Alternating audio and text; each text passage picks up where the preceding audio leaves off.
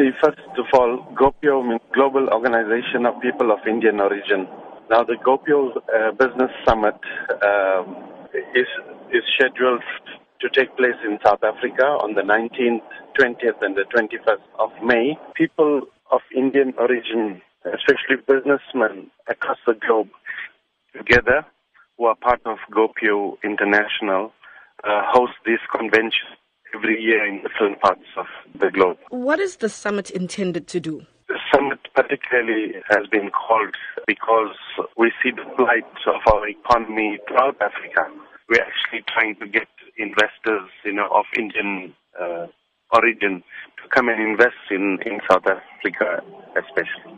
Now, what business opportunities are available in India for South Africans of Indian origin? It ranges from technology to, mining, IT, digital India.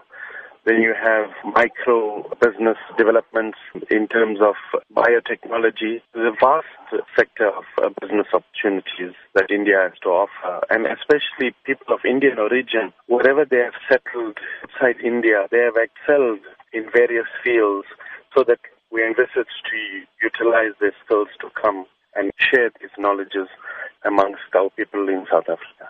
Now, talk to us about the role Gopio has been playing internationally and particularly where it stands with the United Nations. Gopio was formed in 1989, and it was formed on the basis of human rights violations against people of Indian origin in Fiji and Suriname. Now, Gopio across the globe get people of Indian origin together, share their common cultural values, look at the plight of Indian people, and also to connect in various countries that belong with other sectors of society, to have unity and diversity in the countries that they belong. And here in South Africa, Gopio is well established. We have chapters in Lenasia, in Johannesburg, in Durban, in Cape Town. And people of Indian origin come together, join these forums, and share their experiences, and also go out to communities, various communities, not only the Indian community.